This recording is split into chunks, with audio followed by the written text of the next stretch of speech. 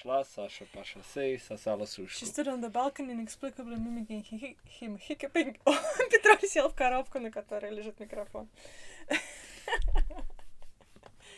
And amicably welcoming him in. Знаешь такое? Нет. Первый раз слышу. Че, готов? Он Петро производит будет... звуки. Слушай, давай я тебя выгоню все-таки, сори. Да. Всем привет! В эфире радио «Эковолк», энциклопедия здравого смысла. И это я, Юстиния. И это я, Иван. Хочешь объявить нашу тему сегодняшнюю? Первую или вторую? Или все вместе? Ага, нет, Поскольку у нас первую. две темы сегодня. Только первую. Только кажется, первую. да. Хорошо. Мы собираемся рассказывать про эко-угол, так называемый. Это что, Устья? Это явление на твоем рабочем месте, да? Именно, да. Это проект, который мы запустили с коллегой в феврале этого года. Мгм. Вот сейчас уже начинаем планировать празднование первой годовщины создания. Ну давай, рассказывай про проект. Что это такое? Чья идея это была? Мгм. Забавно, что я вчера буквально в прямом эфире в Инстаграме говорила об этом, потому что тема была волонтерство. И, может быть, это не очевидно, но любые какие-то рабочие проекты, которые происходят в нерабочее время, но в рабочем контексте, можно считать волонтерством, потому что ты вкладываешь свое свободное время в это. Ну, в общем, эко-угол по-английски называется The Eco Corner. Мгм. Мы его запустили вместе с коллегой, которая работает на моем этаже. И интересно, что мы с ней на самом деле не были знакомы так плотно. Но она слышала от кого-то, что я увлекаюсь нулем отходов. И она как-то пришла ко мне и говорит: слушай, тут вот предложили разным подразделениям какой-нибудь запустить проект, связанный с целями устойчивого развития. Ясно, что нам обеим интересна вот эта тема, да, устойчивое потребление и производство. Давай что-нибудь сделаем на основе этого. Ну, меня долго уговаривать не надо было, естественно. Хотя идея была ее. Я не хочу врать, это не моя была идея, но я ее активно поддержала, и думаю, что если бы я не сказала, что я готова ее поддержать, она бы, наверное, не стала создавать.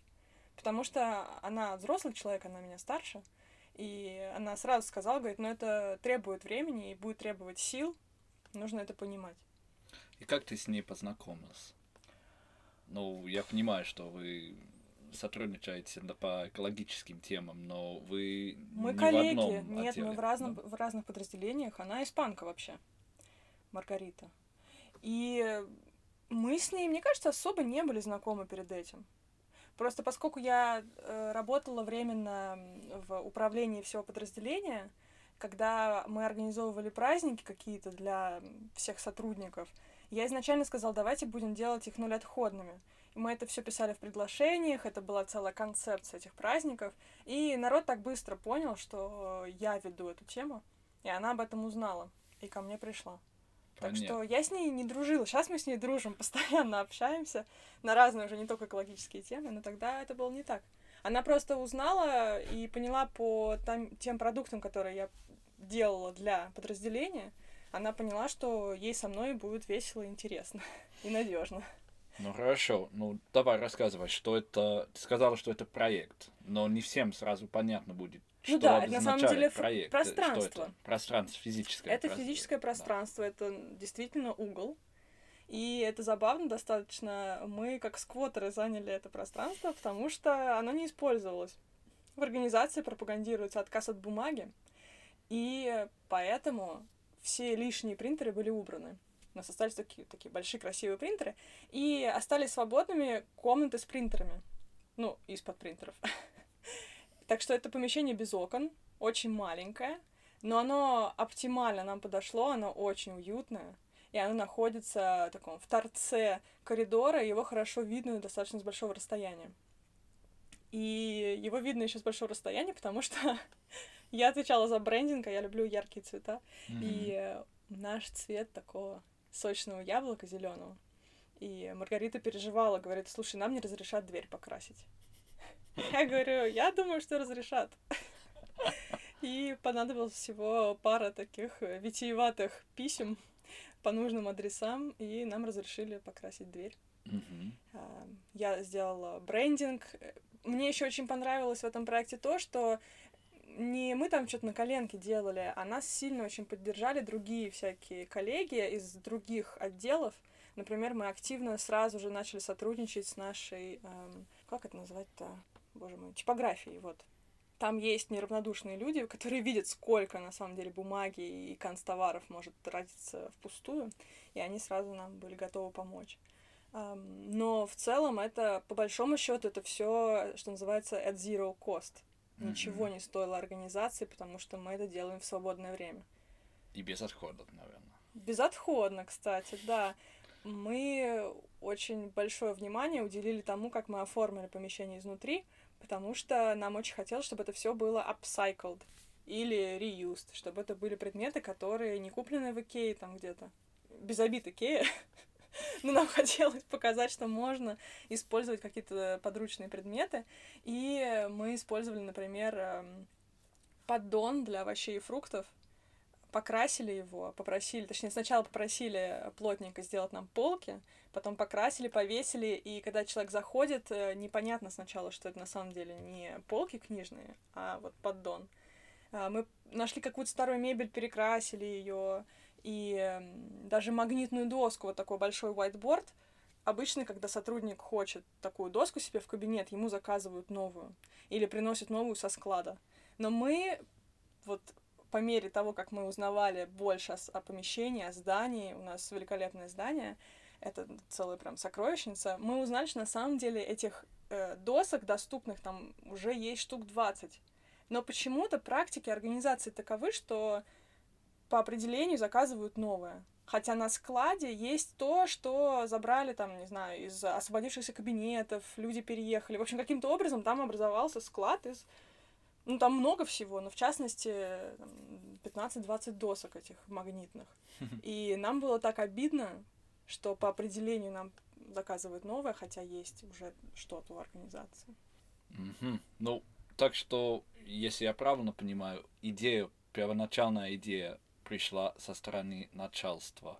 Это была идея, точнее приказ запустить какой-нибудь экопроект. И вы с Маргаритой вместе придумали свою идею, и благодаря вашей вовлеченности, мотивации, вы воплотили именно физическое пространство. Да. Тут, на самом деле, более сложная логическая цепочка, и это может показаться скучным, но мне кажется, это важно. Мне просто интересно, поскольку все будут спрашивать, как получить разрешение на такое. Да, я согласна, это важно. Но дело в том, что начальству пришла идея создать проект в сфере целеустойчивого развития, возможно, даже под влиянием моих каких-то разговоров о нуле отходов, потому что изначально зашел разговор именно о проектах в направлении вот сокращения потребления. И в итоге все наши мелкие подразделения объединились под вот одной целью устойчивого развития. Так что, с одной стороны, да, импульс от них исходил, но им его дали мы с Маргаритой в какой-то момент, просто в разные моменты времени. Так что сложно сказать, кто кому что поручил. Но да, ясно, что это было их решение, и поэтому они всячески нас поддерживают. Ну и потом, а что здесь не поддерживать? Ну, невозможно не поддержать. Это объединяет команду, притягивает людей. Это очень такое альтруистическое мероприятие, просветительское. Очень сразу стало понятно, хорошо, кто более вовлечен, кто менее вовлечен. Потом, когда другие люди видят, что такое возможно, они сами более охотно соглашаются участвовать в чем-то. Так что им это только на руку, это ясно.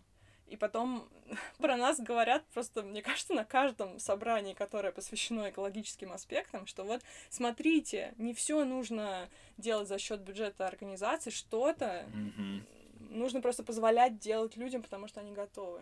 А именно масштаб меня удивляет, если честно. Поскольку многие уже привыкли к тому, что внедряют постепенно какие-то эко-инициативы на рабочем месте. Но это гораздо больше, чем инициатива. Это вы с Маргаритой фактически без бюджета Да. Вы сделали по мере возможностей физическое пространство, и, может быть, это очень удачный момент рассказать о том, что именно что мы, собственно, делаем, да, человек делает там, что вы предлагаете сотрудникам. Изначально это был и остается, в принципе, центр для сбора каких-то предметов, которые нельзя сдать в здании и сложно сдать в городе. Мы собираем, например, крышечки, отдаем их на благотворительность, потому что здесь есть аналог добрых крышечек российских. Тоже они отдают деньги на благотворительность в поддержку детей-инвалидов. Потом мы собираем капсулы из-под кофе Неспрессо, алюминиевые. Только алюминиевые, но всегда есть люди, которые сдают пластиковые, к сожалению. Маргарита живет рядом с пунктом сбора капсул алюминиевых. В Женеве эти пункты есть, что, конечно, очень здорово. И людям это очень нравится. И поскольку многие пьют кофе, хотя это, в принципе, не очень разрешено, да, нельзя свои аппараты ставить. Но люди ставят аппараты, неважно. И им гораздо удобнее, чем отправлять самим в Неспрессо. Никто этим не занимается, на самом деле. Мало кто это делает сам. Им проще принести нам эти капсулы. И мы отталкивались, собственно, от их потребностей.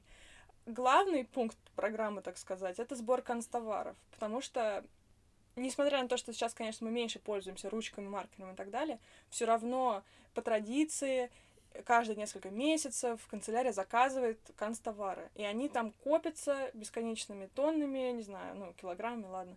Наверное, кто-то их берет домой, это нормально. Не то, что нормально, но так часто происходит, да.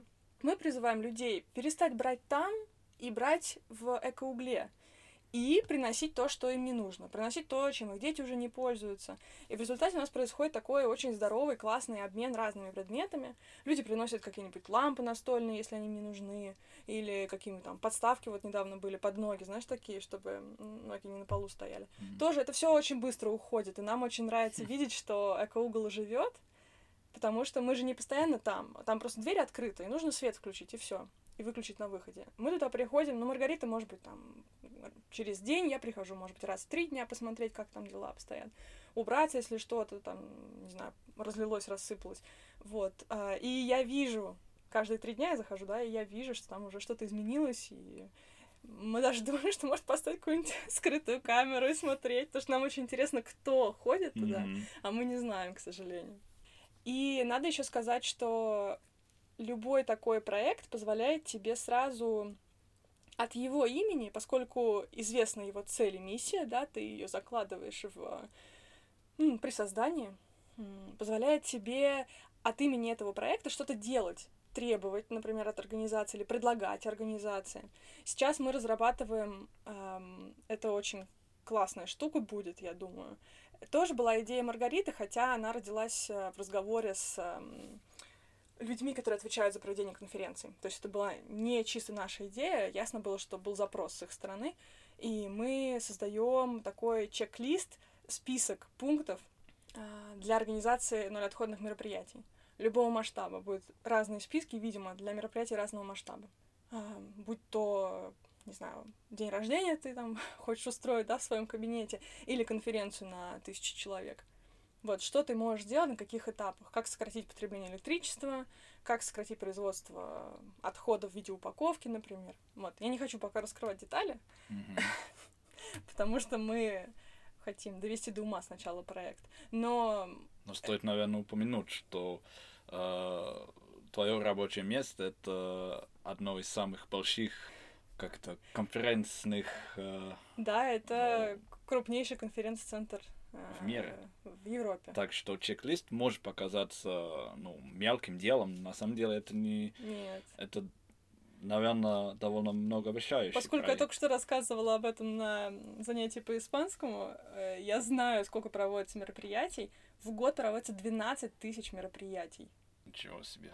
То есть это каждый день проводится несколько сотен. Ясно, что это разные масштабы, это может быть фуршет, концерт, что угодно, но масштаб все равно в общем огромный, конечно. Я должен сказать, я недавно был там на днях фактически, и меня поразила еда в плохой упаковке, количество еды там после мероприятия. Многое упирается в кейтера. Многое упирается в контракты уже существующие, да. И, к сожалению, мало кто готов оспаривать статус-кво. Проще всегда сказать, что мы всегда так делали, и у нас это вот уже заложено там в бюджет. Но от имени экоугла вы собираетесь бороться с этой проблемой? Именно, поскольку мы не просто там, не знаю, Маша и Катя, да, а мы представляем экоугол и какой-то проект, который уже доказал свою дееспособность и инициативность, нас слушают. И даже если не хотят слушать, очень сложно это не делать, потому что нас поддерживают на самом высоком уровне. И это, конечно, придает очень много сил. Я не хочу обесценивать поддержку начальства. Ясно, что она необходима. И потом даже просто энергетически как-то вот лично, когда ты слышишь, когда очень большой начальник при всех, не знаю, там, при 100 людях говорит, что а вот у нас такой проект, и мы считаем, что он шикарный, и предлагаем вам его распространить в своих подразделениях, но это придает очень много сил, конечно. Ну, правда, ответственность тоже возлагает на тебя. Ну, мне интересно, что, мне кажется, многие думают, что в Швейцарии дело обстоят не так плохо с пунктами с раздельным сбором. Мы только что это с тобой обсуждали, да. Да, да. Но мне кажется, что вы фактически, экоугол, точнее, фактически упрощает жизнь многих коллег. И в этом прелесть, поскольку без экоугла им бы приходилось все время искать правильный пункт для сдачи, таких необычных крышечек. Будем откровенны, да, они бы не стали искать. Большинство людей выбрасывали это все в мусор. Да, и то, что все там в непосредственной близости находится от них, экоугол все упрощает, делает все легче, все более удобно для них, и поэтому им, наверное, легче начать. Меня очень, в принципе, интересует тема user experience, да, будь то онлайн или офлайн, и это, конечно, важный аспект, потому что мы разбросаны по нескольким этажам, и объективно удобнее всего дойти до экоугла тем, кто работает вокруг, да, но там рядом лифты, и я знаю, где расположены доски объявлений, поэтому мы, жертвуя какими-то принципами нуля отходов, вешаем, например, бумажное объявление, но на всех этих досках, чтобы охватить максимальное количество людей. Я, кстати, не договорила, во-первых, про фракции сложные. Вчера во время прямого эфира Оле очень понравился этот пункт. Мы собираем кисточки для туши. Ты знаешь, для чего? Нет. Ты не знаешь? Нет. Давай. Для того, чтобы отправить их. Чего-то. Да, их используют в центрах спасения диких животных и птиц. Потому что для того, чтобы вычесывать шерстку у мелких животных и у птиц, нужна маленькая щеточка. И они им действительно очень-очень нужны. И когда происходят какие-нибудь катастрофы, там, разлив нефти где-нибудь в Мексиканском заливе, нужны десятки тысяч этих щеточек, чтобы спасти животных. Потому что это единственный способ вычистить. Чистить зубы у котов. Это большая проблема. Они не дадутся. Вот, а еще мы собираем очки. И поскольку многие переводчики очкарики, это очень популярный вид даже не вторсырье на самом деле, мы их собираем для реюза. Многие окулисты входят в ассоциации, которые отправляют очки в страны развивающегося мира, в Африку и в Азию. И взрослым, и детям, и они либо используют оправу, которая уже есть, и меняют стекла на месте, либо они проверяют диоптрии и прям раздают людям с этими диоптриями эти очки. Давно существуют такие проекты, это очень интересно, очень вдохновляет, и как-то, странно звучит, да, мы как будто, в параллельной реальности живем, да, где там Африка, где Азия. Но если почитать, что из-за такой глупости, как отсутствие доступа к нормальным очкам, человек просто не может учиться в школе, да, потому что он не видит, что происходит, или не может водить машину, я не знаю, что это такое, да, ты сразу понимаешь, что вот такой маленький жест может на самом деле очень облегчить жизнь другому человеку на другом конце света. И очки всегда копятся, их неясно куда деть. Ты не очкарик, тебе не понять. Я отнесла одну пару очков своих тоже. Я помню, ты мне рассказывала недавно про какие-то мероприятия, которые вы там организуете. Что это за мероприятия? Да, я все никак не могу сказать. отвлекаюсь, к сожалению, что мы не только собираем разные виды отходов, да, мы еще проводим воркшопы и распространяем информацию о нуле отходов. Я начну с последнего, потому что это чуть проще. Каждый месяц выходит так называемый Zero Waste Tip, какой-то лайфхак в области нуля отходов. Да? Я одно английское слово перевела другим. Сори. И у нас всегда один тот же формат. С некоторых пор, поскольку в нашу команду к нам присоединилась еще девочка, которая проходит стажировку у нас, Воля, она русскоязычная, и она нам помогает тоже обеспечить многоязычие наших подсказок этих, потому что мы их публикуем на английском, на испанском и на русском.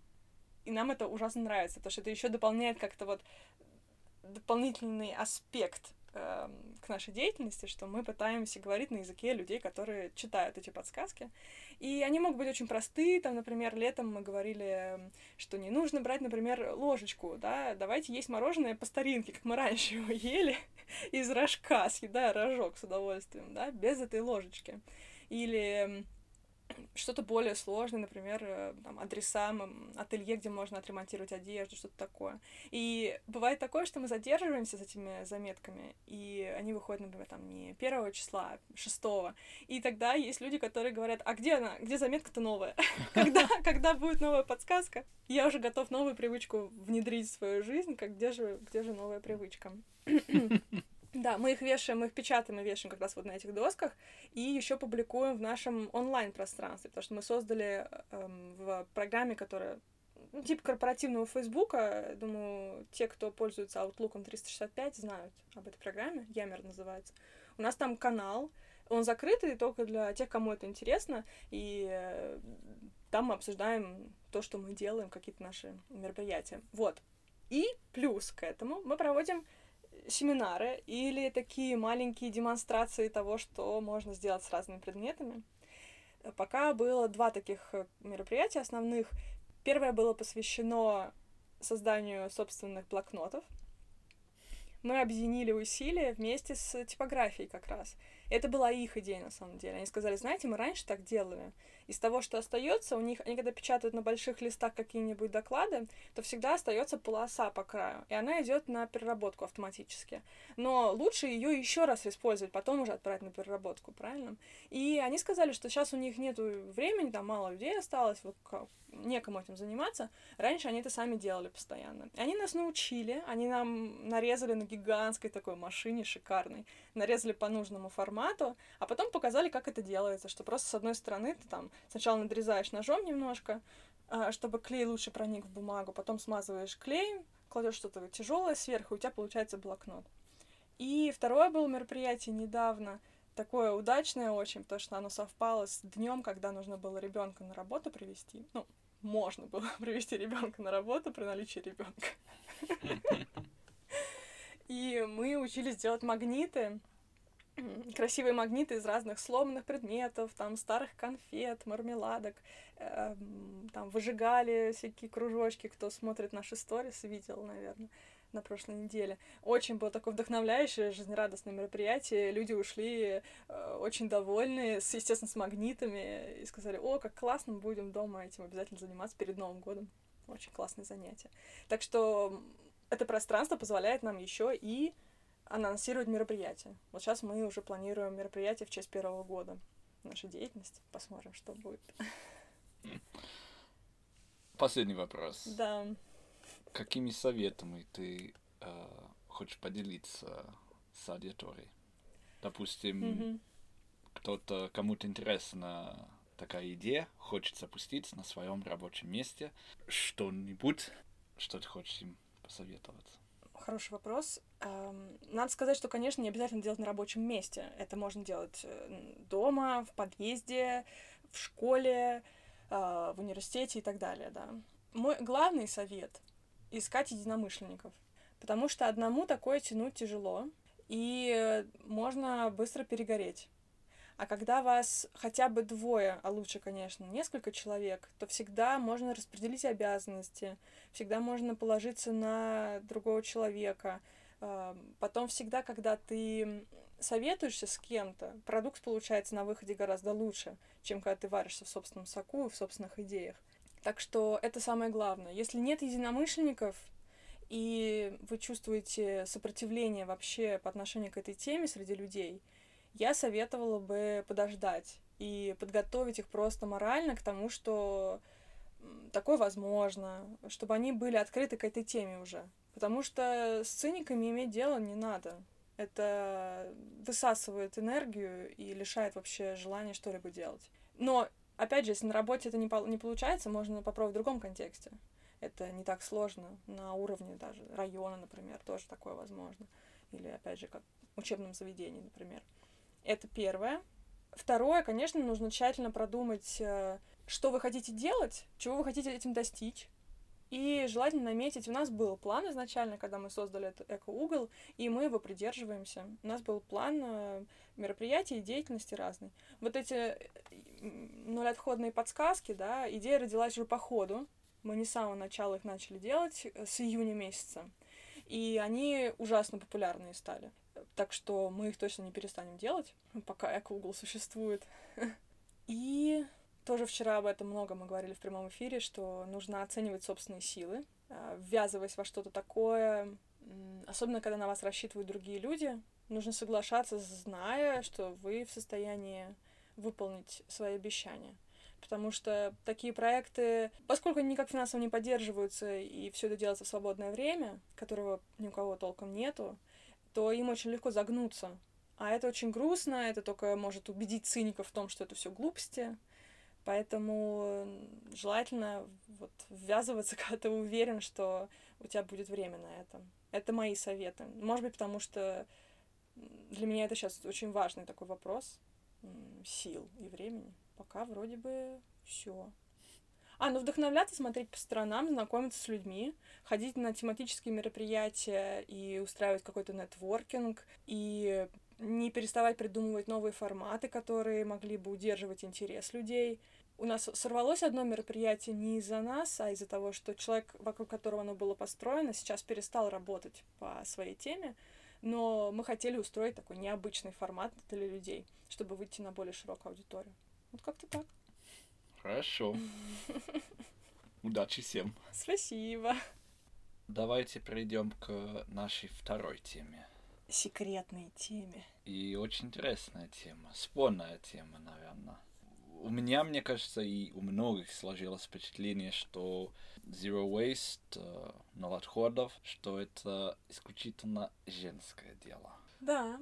Может быть, мы ошибаемся, но мне кажется, сложно отрицать, что так и есть на самом деле. Давай обсудим. Ясно, что не исключительно женская тема. Есть ясно, да. Мужчины в этой теме. Но подавляющее большинство да. представителей этого движения... Представительницы. Именно. Да. Почему? Ну вот мы недаром объединили тему эко-угла и эту тему, потому что команда эко-угла на данный момент состоит из 3 человек, и это Юстиния, Маргарита и Оля. Воля, да, в белорусской транскрипции. Исключительно женский коллектив. Mm-hmm. И есть мужчины, которые нас поддерживают и приходят на наши мероприятия и спрашивают, как дела, но они пока не вызываются, например, относительно переработку капсулы, которые не такие уж легкие, в принципе, если так вникнуть. Так что, да, я это наблюдаю вот на собственном опыте. И я тоже, поскольку мы оба члены этой швейцарской ассоциации Zero Waste Switzerland, и я один из очень немногих мужчин, кто в этой ассоциации. Мне кажется, сейчас там 1 или 2 посла, может быть, 2 послов мужчины, да? Да. Ну, где-то из, наверное, человек 40. Да? Ну, я бы сказал, не больше 10% в организации. Ну, точно нет. Точно нет. Что удивительно, конечно. Почему это женская тема? Когда приезжал Роб Гринфилд, человек, который стал известен разными своими акциями. У него каждый год одна большая акция. Позапрошлом году, по-моему, он нырял в мусорки, оттуда вытаскивал упакованные продукты и ими питался. Сейчас он питается полностью за счет своего огорода, да, известный такой чувак в этой сфере. Он приезжал в Женеву, и я задала этот вопрос. Я сказала, что, ты видишь, что вокруг тебя они все одни женщины. И он как-то растерялся, у меня такое ощущение, что, может быть, никто его об этом не спрашивал. И он сказал, да, действительно. И он сказал, что, ну вот так, он об этом долго не раздумывал, да, сходу ответил, сказал, что, наверное, дело в том, что, в принципе, за быт, за покупки, за продукты, за готовку часто отвечают женщины. Чем более патриархальное общество, тем больше женщина отвечает за это. На самом деле это очень интересно, что ты вспомнила этот момент, поскольку я перед этим подкастом я подготовился чуть-чуть. Молодец. И погрузился в мир исследований. И я выяснил, что в Канаде, например, довольно продвинутая страна, их ведомство статистики, они выяснили, что женщины тратят на 50% больше времени на бытовые дела, чем мужчины. Даже сегодня, в нашем якобы продвинутой эпохе. Но мы, наверное, все подозреваем, что это так. Ну да, конечно. Но все равно поражает немножко. Нет? Ну даже, знаешь, когда мои подружки смотрят сторис о том, как ты готовишь, а я там, не знаю, делаю домашнее задание по испанскому, очень многие удивляются. Ну сейчас уже никто не удивляется, но поначалу многие удивлялись, потому что, в принципе, это не стандарт, это редкость. Я понимаю, что это редкость, но если учесть, что мы живем в мире, где больше, чем никогда людей живут одни. В одиночку? В одиночку. Ну да, кстати.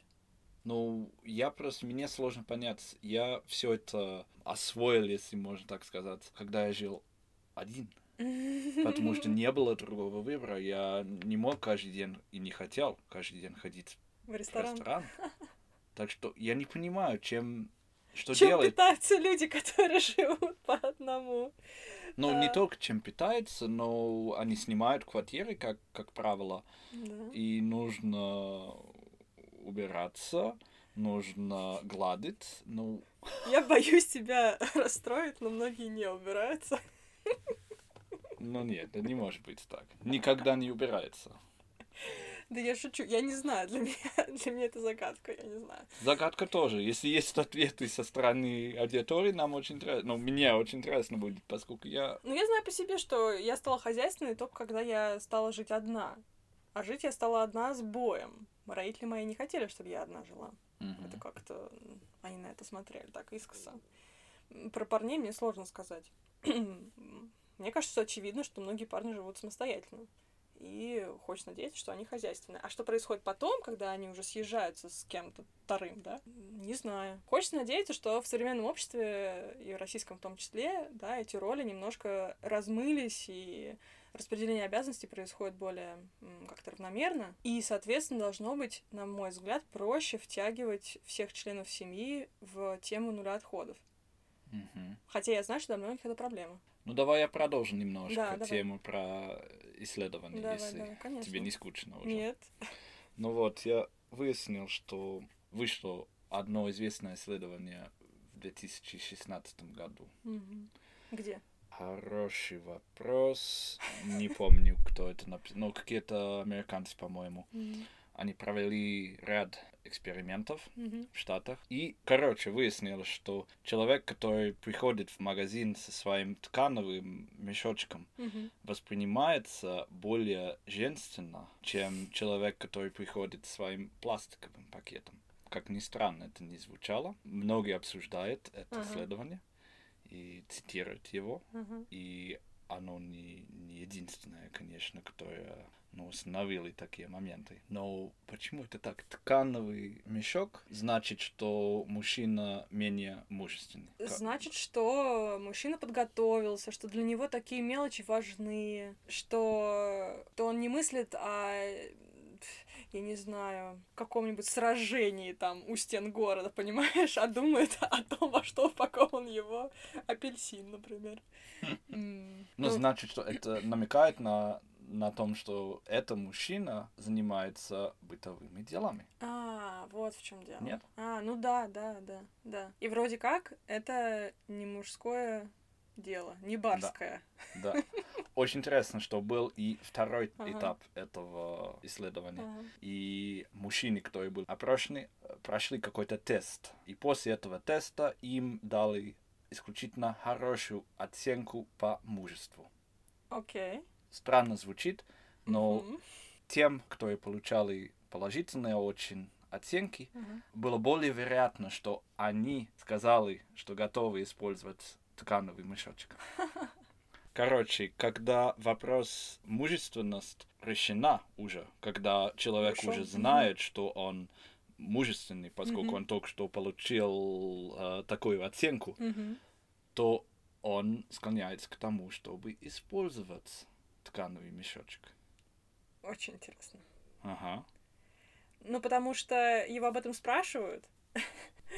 Или это, наверное, один из многих вопросов. Да? Их не только об этом наверное, спрашивают. Второе, да. Мне кажется, очень логично вот эта цепочка, взаимосвязь между тем, что человек приходит с мешочком и воспринимается другими людьми как человек, который занимается хозяйством. Другое дело, что в моих глазах человек, мужчина, который занимается хозяйством, выглядит гораздо более мужественно, чем мужчина, который не занимается хозяйством. Возможно, ты исключение в этом плане, но не знаю. Нет, я думаю, что многие девушки согласятся. Ну, недаром, что многие парни пытаются охмурить девушек, готовя им еду. Пуская пыль в глаза, потом выясняется, что они умеют готовить только одно блюдо. Но уже поздно. Да. Но второй момент. Мне кажется, часто упоминается эмоции. Но то, что якобы у женщин больше эмпатии, они более социальные, чем мужчины, но заботятся об окружающей среде? Нет, о других. О других. Но это, конечно, все стереотипы. Я не хочу сказать, что я согласен с тем, что женщины такие, мужчины такие. Но есть немножко такое, нет? Ну, в целом, да, во всех профессиях, которые связаны с заботой о другом, да, о ближнем, больше женщин. Врачи, учителя. В российском контексте это практически исключительно женщины. И в коммуникациях, да, где очень важна эмпатия, мы с тобой это уже обсуждали, тоже в основном женщины, очень много женщин. Так что, наверное, что-то в этом есть. Значит, в нашем движении «Ноль отходов» ценят именно эти черты? Ну, я не знаю, какая здесь логическая уже цепочка.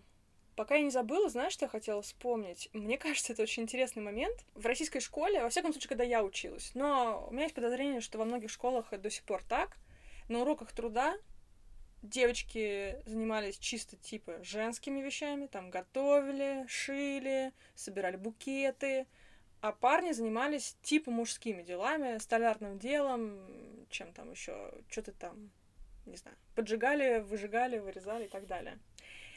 Ты мне говорил, что у вас не так. Даже когда ты учился в школе, а ты меня старше, уже все делали одно и то же, нет? Если я правильно помню, да. Я про столярное дело я немножко не уверен. Хотя мне кажется, что все были, все проходили такие уроки. Но я с уверенностью могу сказать, что меня учили шить, готовить. И мне кажется, столярное дело и как-то металлогическое, как это будет? Это не столярное дело, работа с металлом, с электротехникой. Мне кажется, были такие уроки у всех. Мне это кажется, было довольно давно. Это очень важно, потому что это может уже на очень раннем этапе либо заложить вот эти, укрепить разделение ролей, либо не заложить, не укрепить разделение ролей и показать, что каждый может заниматься. Просто каждый должен делать то, что у него хорошо получается, и распределять обязанности в зависимости от этого. В зависимости от времени, да. И стоит отметить, что это была обычная школа. Потому что я знаю, что многие знают, что у нас есть частные школы, очень дорогие. Нет, у меня была это обычная школа, государственная. Да, я так и поняла. Но это обязательная часть программы. Это очень круто, мне кажется. Так что, если кто-нибудь из Министерства образования слушает этот подкаст, пожалуйста, мотайте на ус. Наверное, у вас ус есть. Ну, только логично. Почему должны быть... Мы знаем, что у разных людей бывают разные навыки. Да, хорошо. Но я честно думаю, что у каждого должны быть одинаковые возможности. Да, конечно. Зачем? Ну, естественно. А не только в плане успехов, денег Ну, я надеюсь, что сейчас уже это исчезает. Я искренне очень надеюсь, да. Потому что иначе справиться с обилием вообще домашнего хозяйства невозможно. Если потом еще к этому присовокупить детей, потому что некоторые считают, что и дети тоже на женщине должны лежать, как обязанность, да, то выясняется, что это просто невозможно все. И почему сразу исключить фактически часть общества? Ты про мужчин в нуле отходов? Мы их не исключаем. По поводу участия в таких проектах, как «Эко-угол», например, мне кажется, что, может быть, но это чисто мое мнение, может быть, мужчинам не хочется участвовать в чем-то потенциально провальном, что им хочется участвовать в чем-то, что скорее удастся. И еще что может быть связано с какими-то карьерными перспективами. Я не знаю. Это очень провокационная мысль. Провокационная, да. Но нет, тебе так не кажется? Да, я не хочу сказать, что я согласен на 100%, но понимаю мысль. В основном, мне кажется, мужчинам более важна конкуренция. Нам нравится побеждать, быть Нам лучшими. тоже нравится побеждать. Я понимаю, именно поэтому мне сложно такие разговоры, поскольку это все это не научно, стереотипы. Да, и стереотипы. Да? Я не хочу, чтобы все думали, что я так думаю. Это не так. Я могу только на уровне трендов. Но тоже то, что я сказала, я не сама это придумала, это то, что, как мне кажется, я вижу. Может быть, я не права. Могу сказать, что в ходе своего ресерча я понял, что, может быть, ты не знаешь, что такое Fortune 500 companies. Как это будет в переводе? Но самые успешные 500 компаний, Fortune 500 компаний в мире. Знаешь, какой процент директоров женщины? Какой-то крошечный, наверное. 5%. Я читал статью о том, что, может быть, это одна из причин, почему тема более женственная, поскольку фактически женщины исключены из области бизнеса, много порогов, всяких препятствий на пути к вершине бизнеса. Но вот этот 5% свидетельствует о том, что женщины туда, в залы, где принимаются большие, важные решения, они не могут попасть. Так что, возможно, они находят себе другие области, где они могут действовать, поскольку общество делает так, чтобы они не могут возглавить эту компанию. То есть они находят пространство для творчества и самореализации, да? В других областях, так сказать. Это очень интересно. Где это возможно. Пока. Я понимаю, что все меняется, все становится лучше, но человек может вечно ждать такого момента, когда возможно будет попасть на должность директора, но можно подождать 10 лет, когда это будет реальная возможность. Да, это очень интересная мысль. Я еще подумала, знаешь, представь себе, что ты ведешь проект на работе, такой вот, как «Эко-угол», и тебе нужно оставаться после работы. У меня нет таких очень крутых проектов. Ничего, у тебя есть всякие другие классные. Потому что к тебе никто не пришел и не сказал: «Стив, давай забабахаем «Эко-угол». На самом деле пришел. Приходили? Да. Я недавно устроился на новом рабочем месте. И точно, буквально, мне кажется, в первый или второй день мне сказали, они узнали о том, что мне интересна эта тема. Сказали, что тебе стоит создать рабочую группу. Классно. Чтобы было более экологично. Так что Супер. Watch this space. Хочу создать ее. Классно.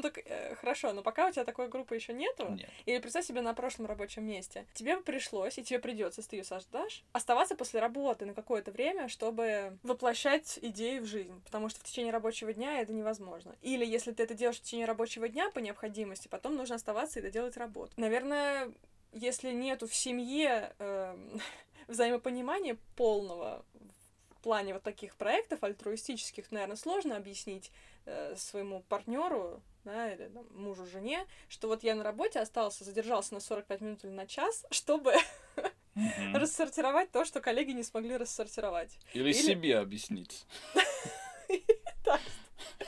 Мне сложнее, чем у тебя, мне кажется, мотивация у тебя просто огромная, бесконечная.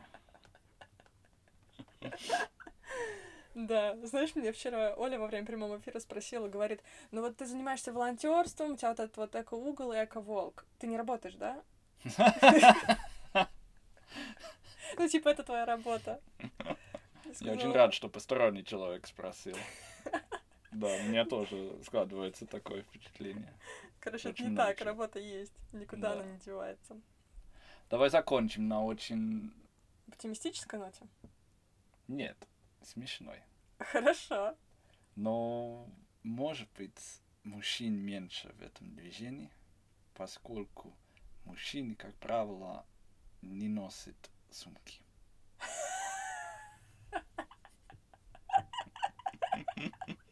Я тоже посмеялся, так только я узнал этот факт. Ну, да, факт, мнение. Но подумай. Да я понимаю, да, чтобы заниматься zero waste, нужно, чтобы был какой-то маленький комплект вещей. И он не маленький, на самом деле. Если ты посчитаешь бутылку, стакан, вилку... контейнер, трубочка, возможно. Мешочки. А мужчины ходят без сумок. Ну, очень я знаю, часто. что бывают вот эти маленькие man-bags, но для нас это... Я видел, они повсюду в России, на самом деле. Барсетки? Но... Нет, их уже нет. Как называется? Вот. Не знаю, как это называется. Но man-bags. Которые сейчас стали носить через плечо? Ты про это? Да. Поясные сумки, да. Да, поясни сумки. Ну, в них ничего не влезет. Мешочки, я может, понимаю, влезть, мешочки, может. Это очень смешно. Ну, это очень смешно, но, может быть, что-то в этом есть. В этом абсолютно очень много чего есть, потому что, когда я вела урок в вот этой вот крутой подмосковной школе, одна из девочек мне сказала, говорит, ну, вам, я вижу, вон, вы с рюкзаком приехали, я буду со своей сумкой Луи Виттон ходить, спасибо.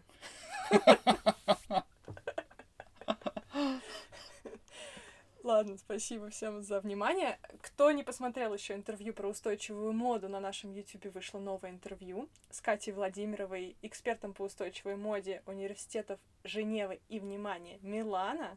Оно очень классное, пожалуйста, посмотрите. И до нового... Как это назвать-то? Встречи на радиоволнах.